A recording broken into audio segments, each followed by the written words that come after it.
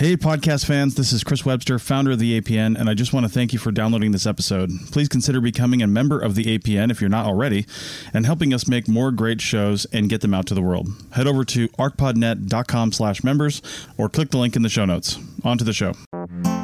You're listening to the Archaeology Podcast Network.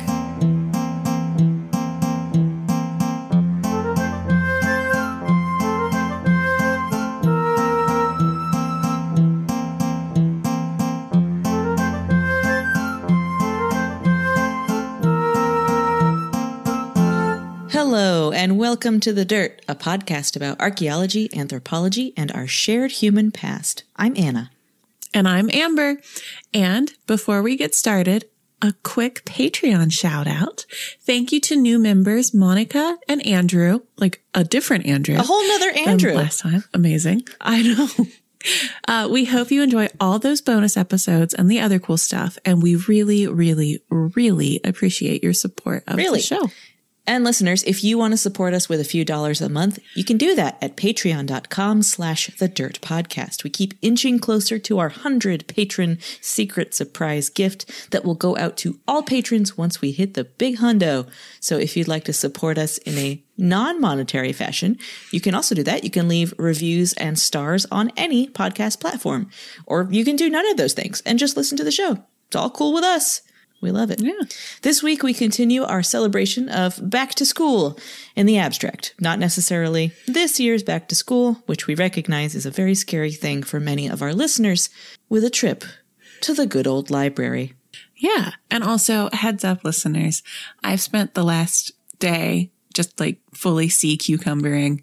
And so I'm a little I don't know if subdued. people necessarily know the anatomical quirks of the sea cucumber. I know what you mean. But Amber had food poisoning. There was, yeah. Her guts hurt. Oh. So don't be nice to me. I'm always nice to you. I'm talking to the listener. Please be nice to my friend. Yeah, thanks. So the good old library. The good old library. The operative word here being old. We're talking about ancient libraries.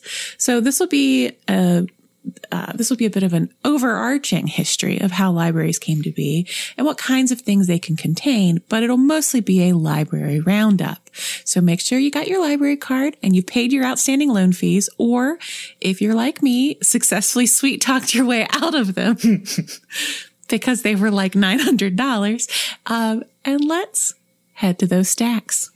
So unless we're really going to get philosophical about it, maybe a bit of foreshadowing here, we can't really have a library unless we're writing things down.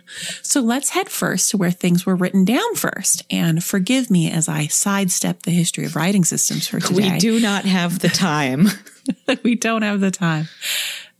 That's something we should definitely do a whole episode on someday, because yeah, for sure. It's really fascinating and complex and, surprising. Mm-hmm. But the earliest evidence for writing is widely accepted to come from Mesopotamia in the 4th millennium BCE. During this time, city-states were developing in the region, and with that, developed trade among themselves and with other regions. So writing emerged as a practicality, a way for someone to keep track of how many sheep he was sending, like a packing slip. Invoice. Yeah. So it might be tempting to think that writing was first developed because we needed to express ourselves and make our thoughts permanent, but really it was just to make sure you didn't get ripped off on your beer delivery.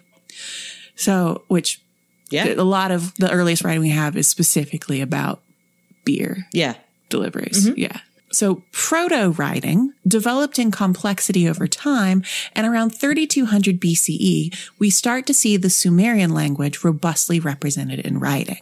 So Sumerian was a spoken language that happened to be the first one written down. Yes. And so Sumerian and cuneiform aren't the same thing. Cuneiform is the writing system, just to make that clear. Used to express folks. The spoken language of Sumerian. And then other languages. And so around 2250 BCE, we meet the first author, whom Justin Trudeau might call an author. Is he in the habit of feminizing words like that? Does he do that? No, he loves doing like herstory. He had a speech recently that was like really cringy, Okay. like where I was like, I guess I can't make that joke anymore. No. Yeah. So the first author was Enheduanna. I'll make this one instead. Was Enheduanna, a priestess of Inanna.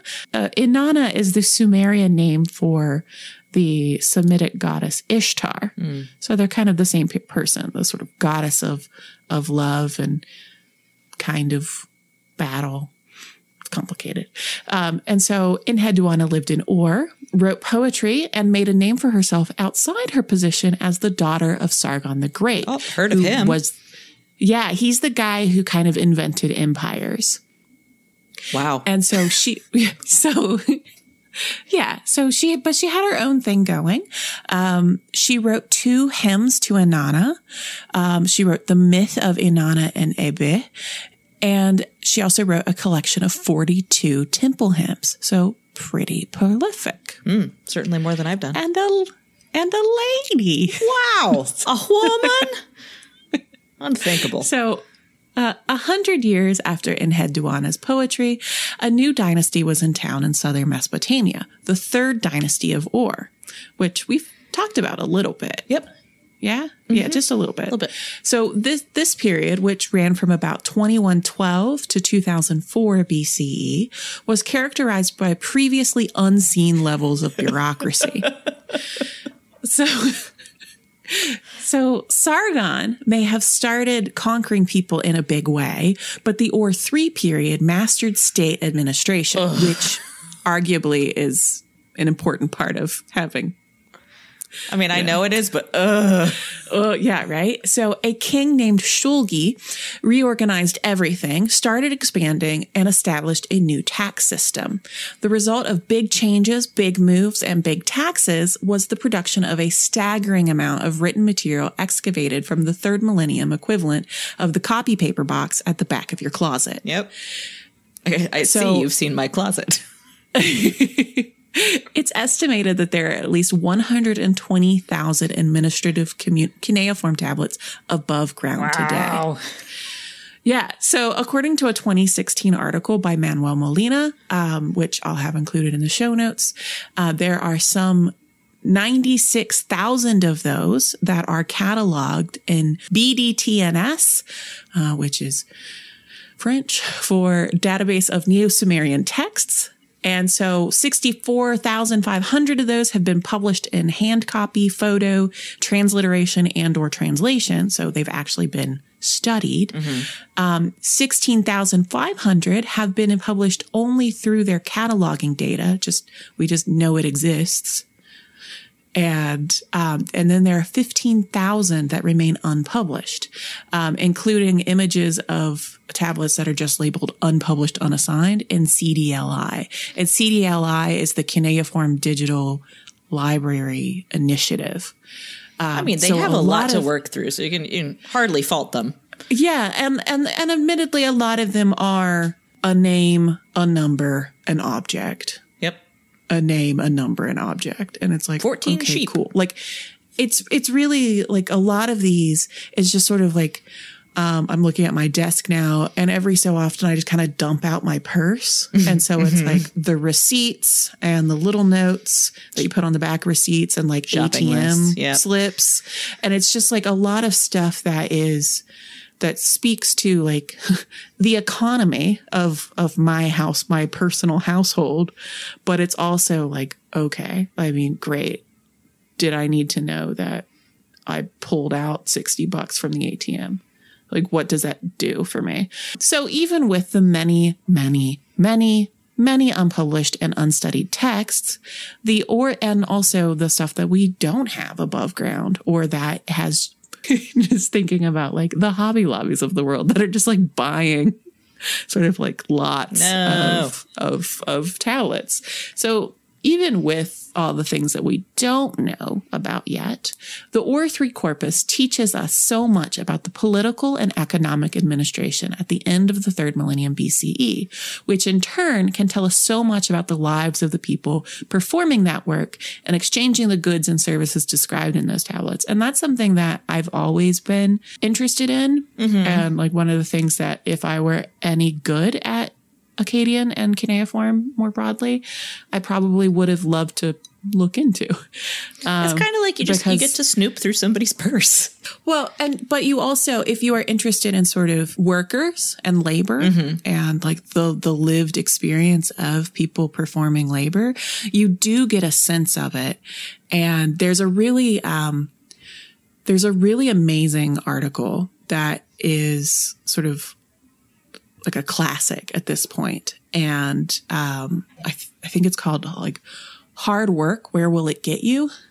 And I'll dig it up and I'll include it in the show notes because it's something that it's basically a ledger from a foreman recording like a group of women laborers and just sort of like recording their hours and kind of what they owe. Timesheets. Well, it's like corvée labor. So they're sort of conscripted. So they're kind of working off a debt, as it were.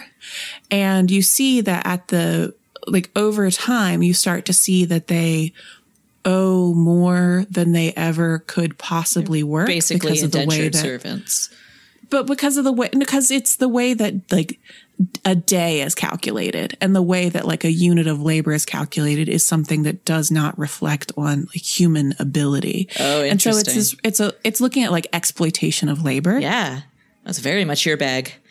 Yeah. And that's the sort of stuff that you can get a sense of. And it's really interesting because there's a lot more than just, you're reading both what they record and what they want to show, but you also if you kind of look beyond that and say like, well, what does this actually mean? You get a sense of what life was like because you're looking at sort of these very like quotidian, like bureaucratic nonsense can give you a sense of what was actually happening. Yeah. So that's sort of how it all started.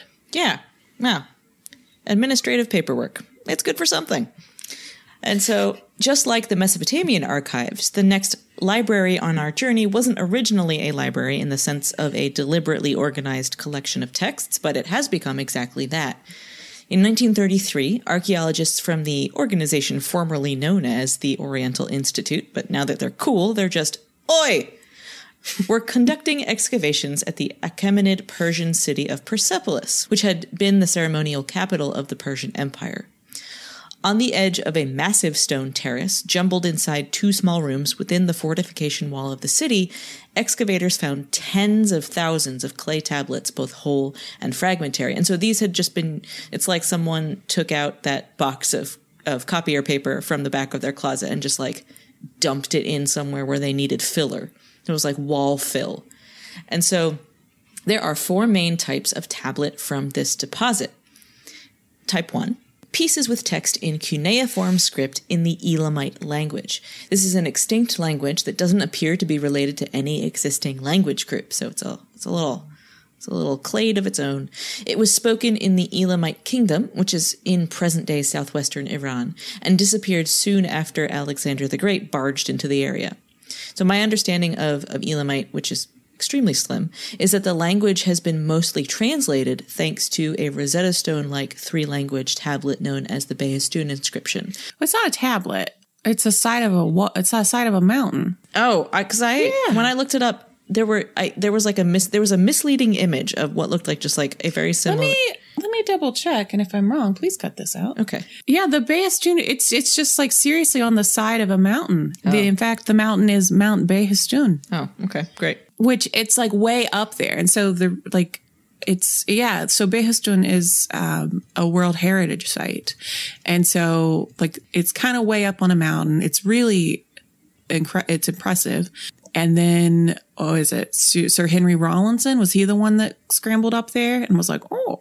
Mm-hmm. Or maybe somebody had copied it. So it's sort of, I don't know that he ever scrambled up there and looked at it. Okay. But yeah, it's it is it's sort of at like a mountain pass in the Zagros, and you just kind of would walk under it and look up there and be like, wow. So it's a billboard, basically. Darius. Yeah. Yeah. That's a really great way to describe it. It's like a highway billboard. And if you've ever been in a place that has sort of kind of an authoritarian regime where there would be sort of like big ups to our ruler, there are billboards that look like that. I'd be like, thanks for ruling us so well. It's one of those. Okay. But the important thing about the Behistun inscription is that it's in 3 languages, one of which is Elamite. And so it's been translated, but we're not sure what the spoken version of the language sounded like. The Persepolis deposit contained the remains of around 15 to 18,000 original documents. Again, some of these are actual whole documents, some of them are just fragments.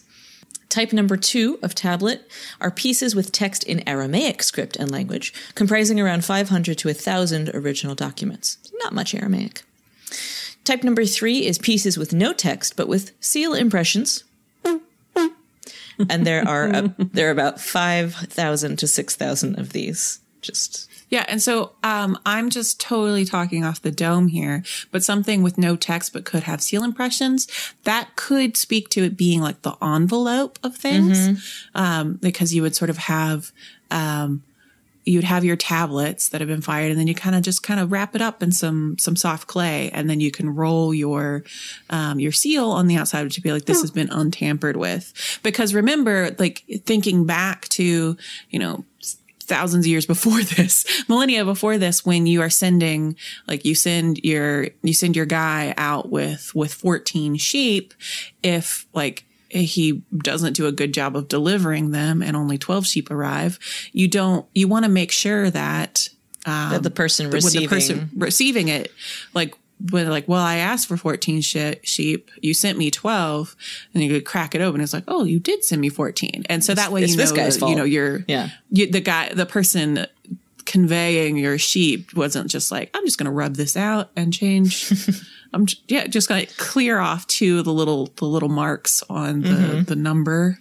And just be like, no problem here. Yeah, so it's a good way to fraud. Cut down on fraud, yeah. So it could be something like this because, it's not fired until, spoilers for a later library, it's not fired until it catches on fire. Yep. So it's something that you could have easily just kind of cracked open and it would have crumbled. Yep. So that could be why there's so many of those. Just because it's warding off envelopes. Sheep crimes. Type number 4 is my favorite category in any list, and that is oddities. And these include a tablet with Greek inscriptions, a Phrygian tablet, some bits of clay inscribed with coin imprints instead of seals, and other bits and pieces that just don't fit nicely into any of the other categories. So we'll have a link in the show notes to a page from OI that has a digital archive of images of these tablets, an archive. So meta. And if you'd like to see them for yourself, there are photos. So you can go see them. So the Persepolis tablets are a unique resource for scholarship. Until they were found, the main written sources for the Persian Empire were those written by foreigners to the Persian Empire, notably the Hebrew Bible and Greek sources such as Herodotus and historians of Alexander's campaigns. So as you might expect, given who was doing the writing, these accounts only give a partial and biased picture of the Persian Empire. So with the discovery of the Persepolis fortification tablets, researchers were finally able to get an understanding of the everyday life and internal workings of the Achaemenid imperial organization as described by the Persians themselves. The tablets, as we mentioned above, also bear thousands of seal impressions. Since the archive is securely dated within a very narrow time range from 509 to 494 BCE during the reign of Darius I, this allows art historians to precisely date the use of specific art styles. That comes in handy. So to get a sense of why the Persepolis tablets are so important, you have to know that the Achaemenids loved administration. They loved lists, they loved documents, they loved leaving a paper trail, a clay trail in this case. The tablets give some sense of daily life in the Achaemenid Empire in the way that someone could get a sense of your daily life if they found a trove of your grocery list, tax documents, and receipts. Much of the Persepolis material deals with the movement and expenditure of food commodities in the region in the 15 years between 509 and 494 BCE. Firstly, they make it absolutely clear that everyone in the state sphere of the Persian economy was on a fixed ration scale, or a fixed salary expressed in terms of commodities. So in exchange for your labor or your service, you get stuff, usually food. The payment of rations is very highly organized. Travelers along the road carried sealed documents issued by the king or officials stating the scale on which they were entitled to be fed. Tablets sealed by supplier and recipient went back to Persepolis as a record of that transaction. So I have the right to be fed this many loaves of bread. Here is the confirmation that so-and-so received that many loaves of bread. Yeah. Yeah. It'd be like, I fed him that many loaves of bread. Yeah. Look, kind of. Yep. So because of this find, Persepolis is now the best documented area in the Achaemenid Empire. Yeah. So you've got like purchase orders and vouchers and invoices. Pretty much, like it's all highly bureaucratic. So stepping back in time just a little bit and returning to Mesopotamia, we encounter our first true library at the end of the 7th century BCE. Before it all came crashing down, the Neo-Assyrian Empire hit some pretty lofty heights, but we're not going to spend the next hour plumbing the depths of my thoughts about Ashurbanipal, king of the world, king of Assyria. We're just going to talk about his library. So, according to the British Museum, who has it now, the library of Ashurbanipal contained roughly 30,000 tablets. That's not to say there were 30,000 individual titles, but there are thousands and thousands of texts included in that. So, like we talk about the Epic of Gilgamesh, there are several tablets that constitute the Epic of Gilgamesh, some of which are lost completely, others of which we only have fragments in different locations to put it together. So I'm not saying there's 30,000 books there. Yeah.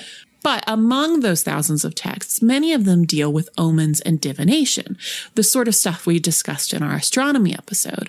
Because if you're a king, the 7th, 6th century, understanding the will of the gods and avoiding their wrath was a top priority if you're a guy trying to keep a stretched military apparatus churning. Yeah, you got to make decisions. Check with the gods first. Yeah, especially, you got your very stressed and overstretched military apparatus because you are king of the world, king of Assyria. World's big. Also, there's a lot of internal issues of the assassinate-y kind. So I'll include in the show notes a link to a blog post from the British Museum that's very British Museum-y about the whole thing. But it does include a lot of information about the history of the collection. So the 30,000 tablets of the Library of Ashurbanipal, and an image of the fun little cuneiform bookplate of sorts that was used to indicate that the text was part of his collection. So it says this tablet belongs to Ashurbanipal, king of the world, king of Assyria. And it's at the bottom. It's fun. I like that. So because it's not just a matter, he's not necessarily just going out there and Oh, collecting books. He doesn't have a purchasing department. There would be sort of a scribal team. There would be a scribal team that would copy things. So he would sort of commission a copy, in some cases, and in those at the sort of, as it's being copied at the end, you just put a little book plate in it. So as for a collection of clay tablets that was so well preserved to this day, no spoilies, but the Neo-Assyrian Empire didn't work out so well, specifically for Ashurbanipal. So Ashurbanipal's rule ended around the same time that Nineveh was burned in 612 BCE. What a coincidence. And rather than letting everything go up in a puff of smoke, the fire only made the tablets harder. A lesson for us all. Indeed. So even after the library was lost, it was legendary in scribal circles for centuries to come. Some contemporary scholars suggest that its legacy was what inspired our next entry, which, moment of radical honesty here from me, I spent a lot of my life not actually sure if this next one existed or if it was a Tower of Babel type thing. That's fair. And I was never like so interested as to like look into it. So I look forward to learning. Oh, come along with me on this journey. Because listeners, you didn't think we'd leave out the Library of Alexandria, did you? So trigger warning for all classicists and ancient historians still hurting from this tragedy. Not me. Clearly not. Much of this is pulled from a great article on LitHub by James Crawford.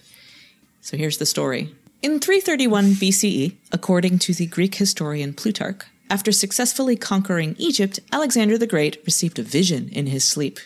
A, quote, gray-haired man of venerable appearance, old, end quote, told him of an island in the much dashing sea in front of Egypt. Pharos is what men call it. So Alexander believed that this visitation was the Greek poet Homer communicating from beyond the grave. Oh, man. Let's just leave that there. But the upshot is that he traveled to Pharos. He declared it to be the perfect spot for a city that would bear his name and that would become a new capital of the ancient world. With his architect, Dinocrates, the young emperor paced out the plan of Alexandria, scattering barley meal in the sand to mark the locations of palaces, streets, and buildings, which seems like not the most efficient way to do that. Like, sure, but birds? Like, just what if hungry birds ate part of like a city building? I mean, it's just bigger than that. Anna, this is reminding me, there is on, you know how I believe that TikTok is only full of like kooky people with like harmful ideologies? You're not totally wrong. There's good stuff on TikTok, but you have to look for it. There is a person who claims to be an ancient historian. And I already don't like it. She also is like trying to like, I don't know, speak the truth about how Alexander was a lady. And like that history is like the classics are, you know, I guess misogynist or something, and the making her a man. And the evidence for this is that all the cities that were established in Alexander's honor are named Alexandria, which like the clue's right there. Alexandria is a lady name. Isn't the noun for like Alexander lady QED? Isn't the noun I rest my case. Like concept of Don't city? Disagree with me or I will block you. Okay. I'm not on TikTok, so there. So Alexandria, regardless of the No, but that is when you form words, when you form nouns in Greek, when you name a place after a person, that is how you do that. Yeah. Yep. Like that's how it's done. All right. Well, we're blocked. Cool. So Alexandria was a huge and impressive city, as befit Alexander's ego and vision. But what made it truly unique was its role as a center for learning and scholarship. Because Alexander was a student of Aristotle, right? I think it was Anthony Hopkins in the film. Yep. See why I thought the Library of Alexandria was fake? I mean, I only learned about things up until the arrival of Alexander. Okay, great. When it all came tumbling down. Alexandria was built around a simple yet staggeringly ambitious idea, that of holding in one place all of the knowledge ever accumulated by man. A great library was established there to become the memory bank of the ancient world, filled with papyrus and parchment scrolls containing everything from poetry, drama, and literature to advanced treatises on mathematics, anatomy, geography, physics, and astronomy. One of the earliest surviving accounts to make specific mention of Alexandria's library comes in the middle of the 2nd or 3rd century BCE. The actual dating is a matter of much debate. No one is surprised. Written by Aristeas, a Jewish scholar who had come to live and work in the city. In a letter to his brother Philocrates, Phil, he writes, Demetrius, the guy in charge of book collecting, was assigned large sums of money with a view to collecting, if possible, all of the books in the world, and by arranging purchases and transcriptions, he carried the king's design to completion as far as he was able. When he was asked, in my presence, about how many thousands of books were already collected, he replied, "Above 200,000, my king, and in a short while I shall exert every effort for the remainder to round out the number to 500,000. End quote. Dang. Yeah. Since the goal was to gather and catalog every book ever written, the collection strategy was pretty intense. And it carried on after Alexander. The Ptolemy dynasty that came afterwards instituted a law that any book brought into the city had to be passed immediately to the library's scribes for copying. More often than not, the original was kept and the copy returned to its owner. Rude. So don't bring a first edition of anything. The thousands of ships docking in the city's 3 interconnected deepwater harbors were searched routinely, and any text not already declared and unloaded onto the quaysides were seized and confiscated. So, like, people would storm onto the ships going, "You got books? Huh? Give me the books." So many books were added to the library through this method that they received their own categorization, a label attached to each parchment that read, "From the ships." So this is real? Like, this stuff actually happened? Well, it's documented as happening. Yeah. Okay. Because, I mean, we know how this ends. Agents were employed to travel to book markets across the Mediterranean in search of rare and original works. What a cool job. You want that job? Just go to bookstores for your job. In the 3rd century BCE, Ptolemy III sent emissaries to all the kings and leaders in the known world, asking to borrow their books for copying. And here as well, often when these rulers sent him the books, he would send back the copies. Just keep the originals. But all these books, as far as we know, are now long gone.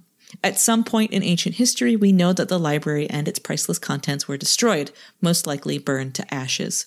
A vast tract of the collective memory and accomplishments of classical human civilization and culture was wiped out. What we do not know, at least for certain, is who was responsible. And so we don't have time to, this is an episode all of its own, but the piece on LitHub goes on in a lot more detail. We wanted to focus on the formation of the library and its contexts, not on its destruction. So with that, we'll move on. Okay. So we've not found the Library of Alexandria. Like, we've not found like a building that was destroyed with like a cornerstone that's like, this was erected to collect all the apart from that last part, there are places that have been thought to be the remains of the burned library, but nothing's been confirmed as far as I could find. Okay. Yeah. I don't feel any more convinced that it existed. Right. Because it sounds like a propaganda thing. Like, it sounds like it just seems it kind of does, but but it's so consistent throughout records of different, like, there's historical records that mention it that are not necessarily connected in any way, like different polities mention it. And so if it's all propaganda to glorify Alexander and the dynasties that came after him or her, I don't know. It just seems like there's too much about it for it to be interesting, not a thing. But again, interesting. I am by no means even approaching expert. So let's move on. Right. But before that, let's take a quick ad break. It's Chris Webster again. If you haven't checked out our new parent website, kulturomedia.com, then please do. Kulturo is spelled Kulturo, and it's where we promote all of our live events. We've got one coming up in November. Check it out over at Kulturo when it gets posted. If it's already happened and you're hearing this, then as a member, you can go to your member pages and see the event recording. Our live events are always free, but you have to show up during the event to see it. So that's kulturomedia.com for all our live events and more. kulturomedia.com.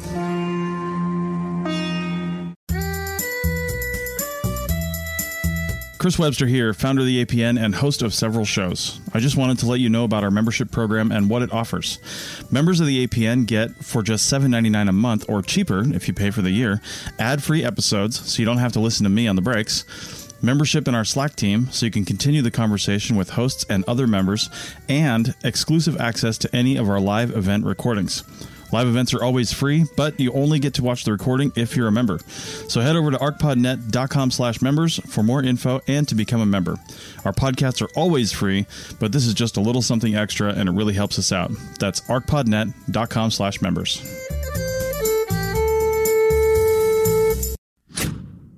we're back. Me again. Hi. Hello. Hello. We've been spending a lot of time in the Mediterranean and environs, so let's go somewhere else now. China. The first evidence we have of deliberately archived media of any sort in China is from the Shang dynasty, which was around 1600 to 1050 BCE.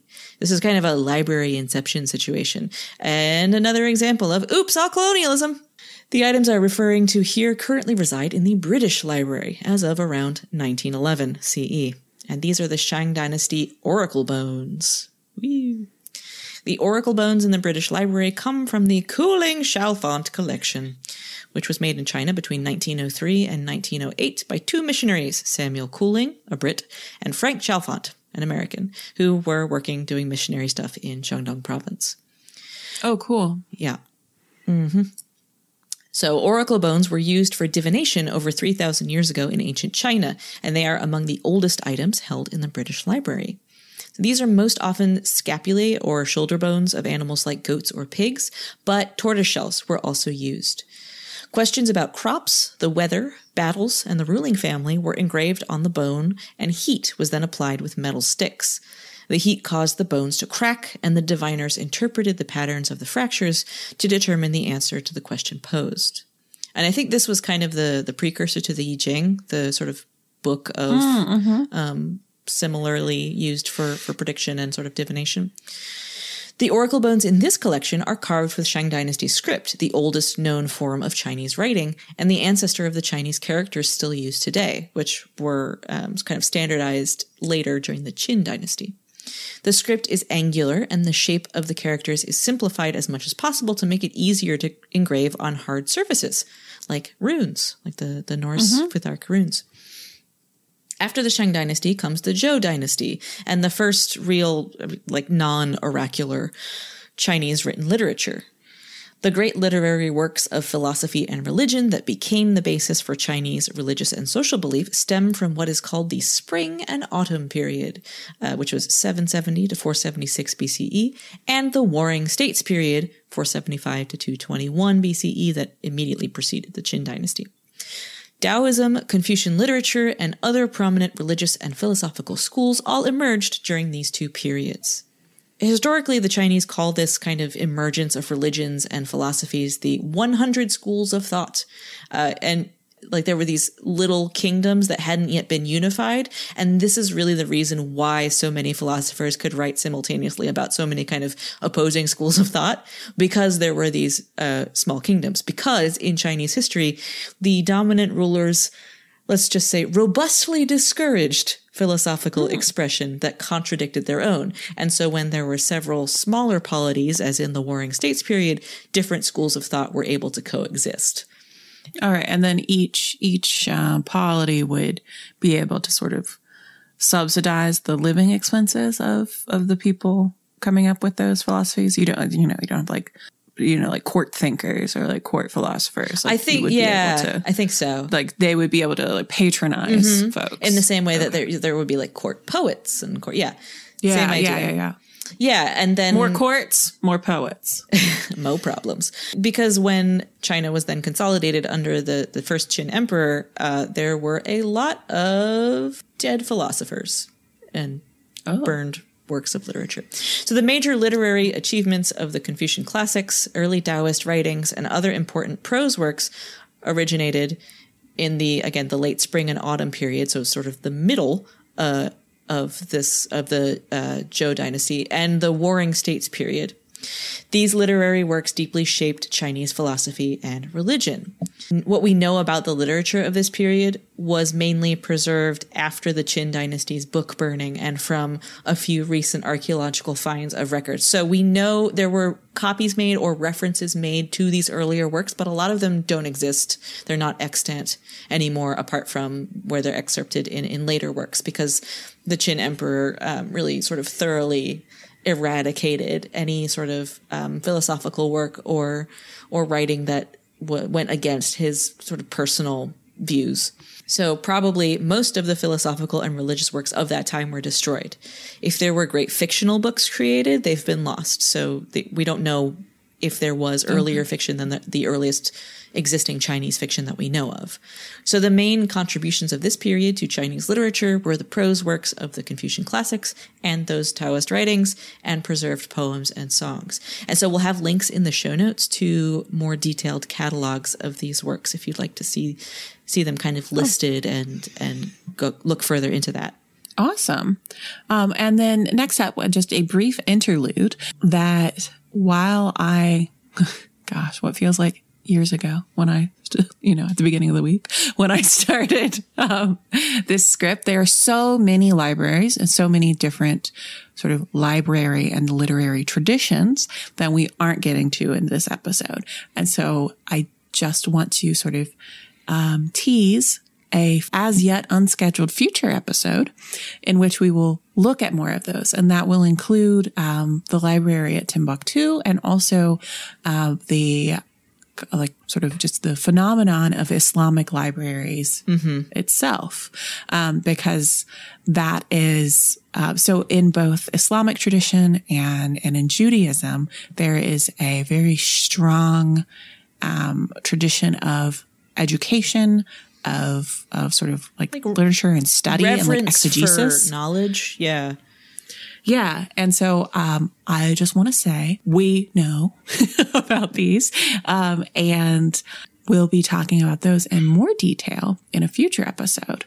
But while we're since I mentioned Timbuktu, which is in the continent of Africa, let us remain in the continent of Africa with something that Anna is going to teach me about. Yeah. So this is something that I thought of when Amber sort of floated the idea for this script. It's a little bit outside the box, as in outside of the library and inside of a person's head, because I wanted to consider the human libraries, kind of in quotes, that are responsible for the oral traditions of various cultures. And so one of the examples of this is the West African griot. Traditionally, griot was a social caste and it was an important position. The role of storyteller and history keeper was passed down through families. Griots were responsible for keeping all the births, deaths, and marriages throughout the generations of their family or village. They tell their stories to music using 4 principal instruments. There are others, but these are sort of the big 4. The kora, a 21-stringed lute that sounds like a harp. The balafon, the ngoni, and the voice. Depending on preference.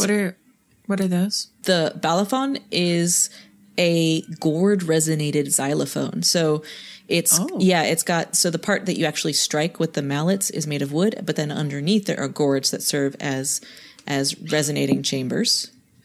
And then the ngoni is also a lute-like instrument. The body is often a gourd, and then it's got strings. And, So you got like a string, a percussion, another string, and the voice. Yep. Which is, in its own way, a stringed instrument. Mm-hmm. So depending on preference and tradition, each griot family might stick to one physical instrument.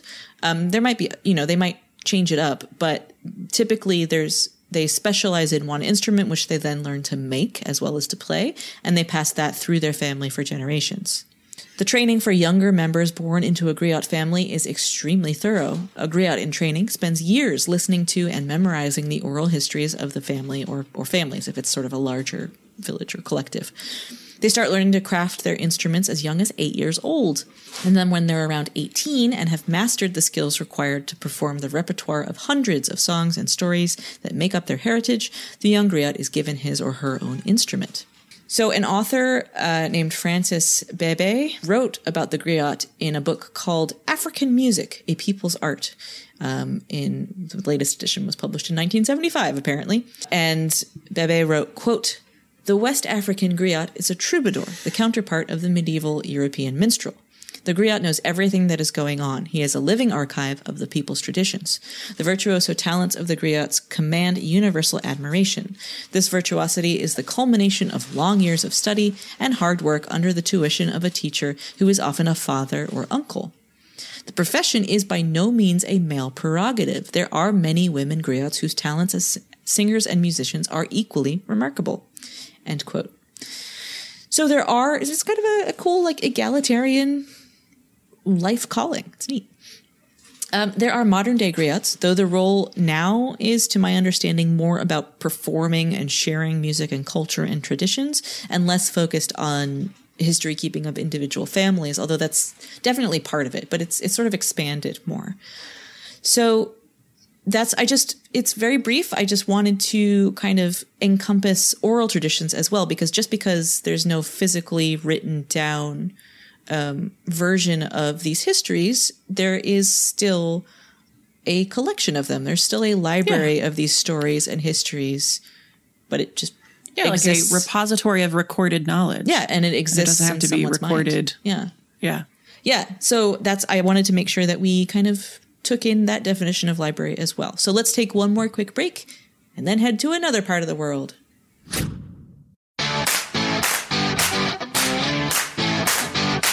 This is Chris Webster at the APN. I'm also a project manager for several industries. I wouldn't be able to keep on track with really anything if it wasn't for Motion. With Motion, I just say what I need to do, how long I think it will take, what sort of priority I think it has, and Motion builds my day for me. It'll even build in breaks because, let's be honest, it's hard to remember to stop to eat lunch sometimes. So head over to arcpodnet.com/motion for a free trial and a discount if you sign up. You'll kick back a small amount to the APN if you do. That's arcpodnet.com/motion.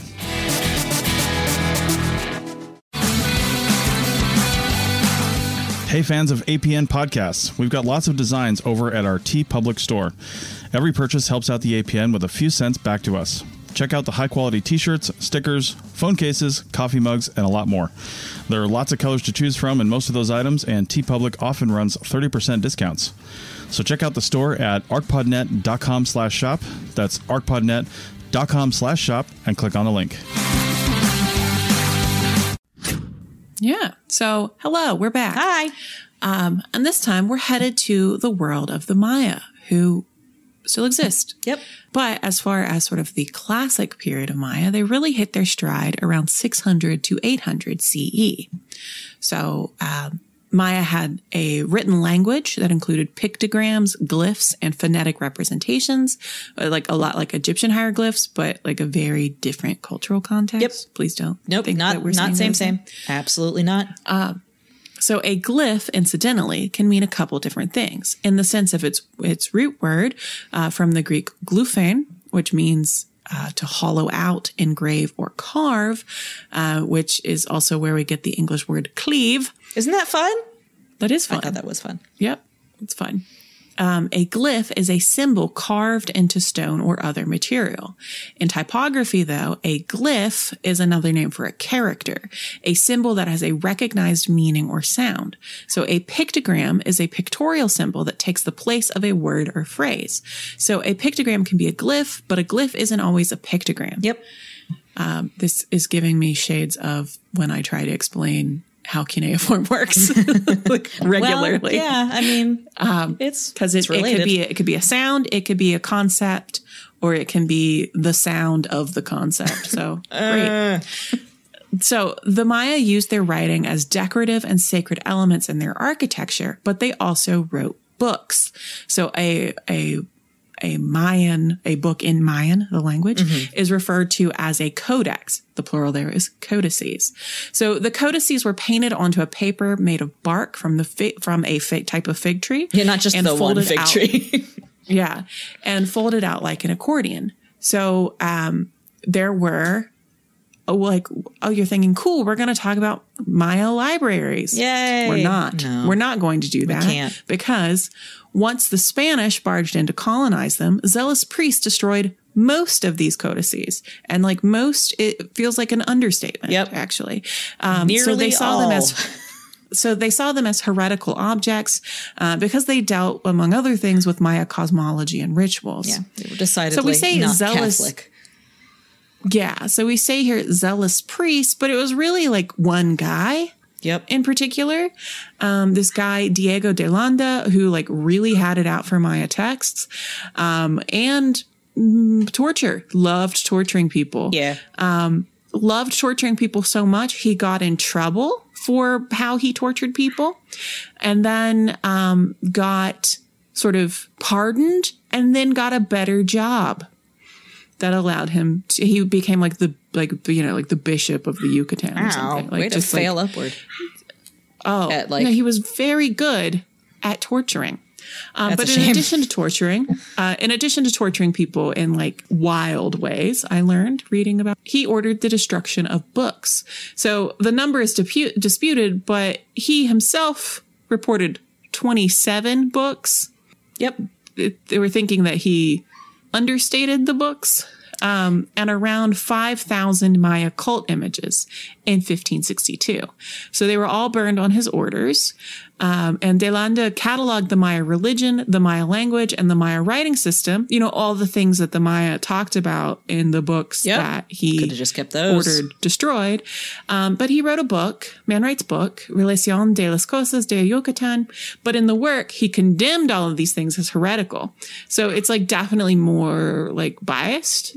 It's among the most biased sources you can find, but conveniently for him, it's also among the only sources you can find from the 16th century or before. Yep. So today, there are only 4 known examples of Maya codices. For a long time, people thought that there were 3, and then the 4th seems like, yeah, maybe it is real. Yeah, we'll get there. So, yeah.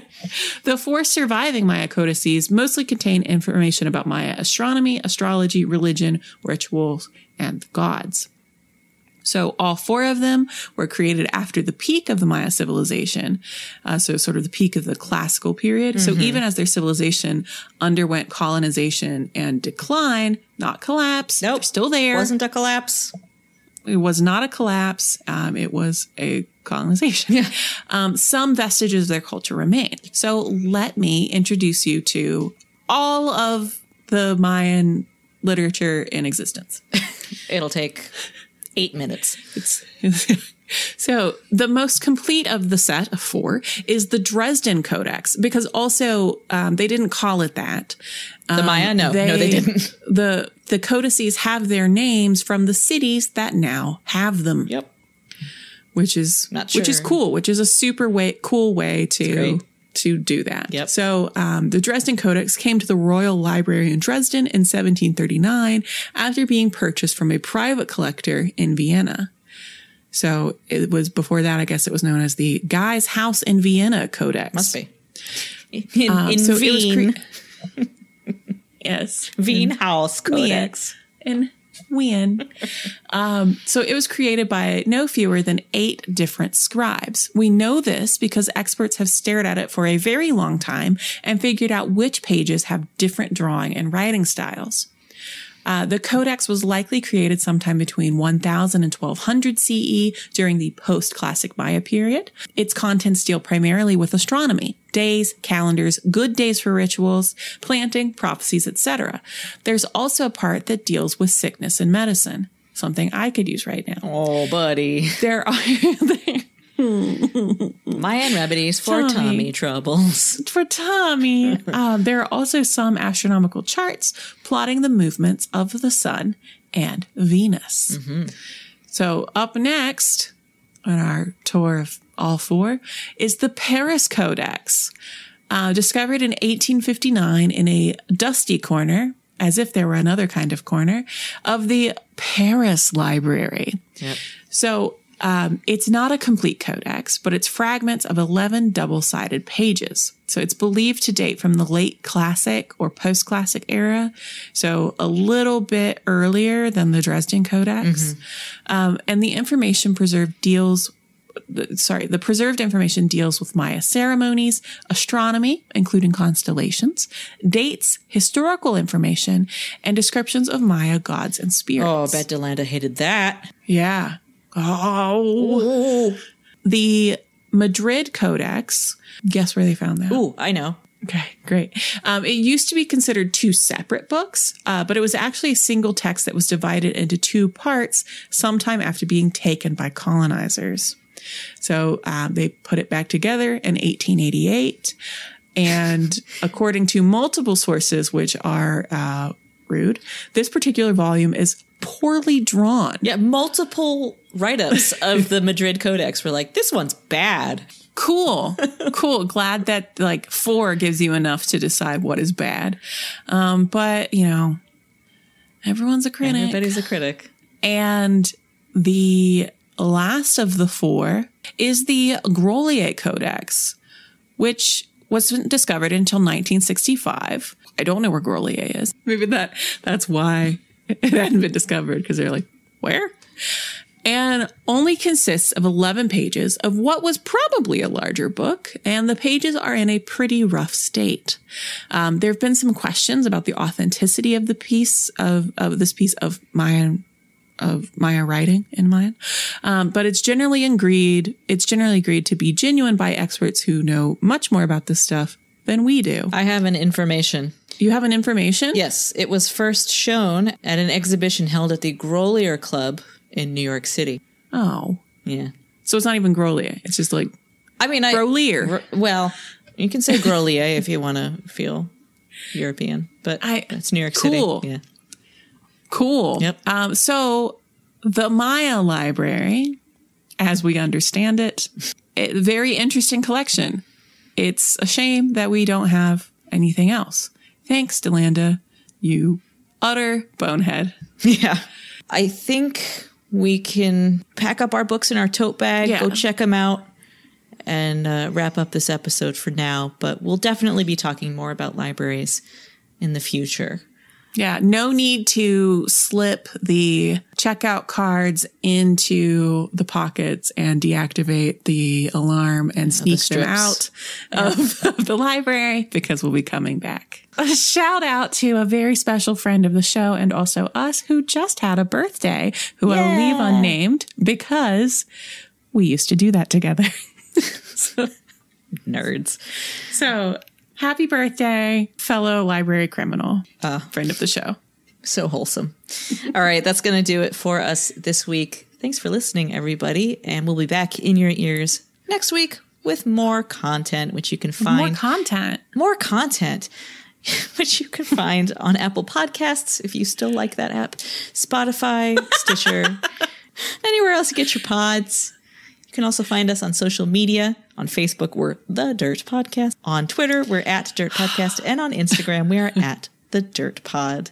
All of that, plus more, so much more, is available on our website, thedirtpod.com. You can get yourself some merch. You can sponsor an episode on a topic of your choice that we reserve the right to veto if it's bad. That's a way to... also, listeners, if you want to spend more than $30 on Spreadshirt, there's a sale right now. Oh. Yeah. Time for me to get some of our merch. Yeah. It's not an us sale. It's a Spreadshirt sale. So. Yeah. Thank you for listening, everybody. We love you. Thanks for listening. I'm going to go lay down. Okay. Goodbye. Bye. Shh.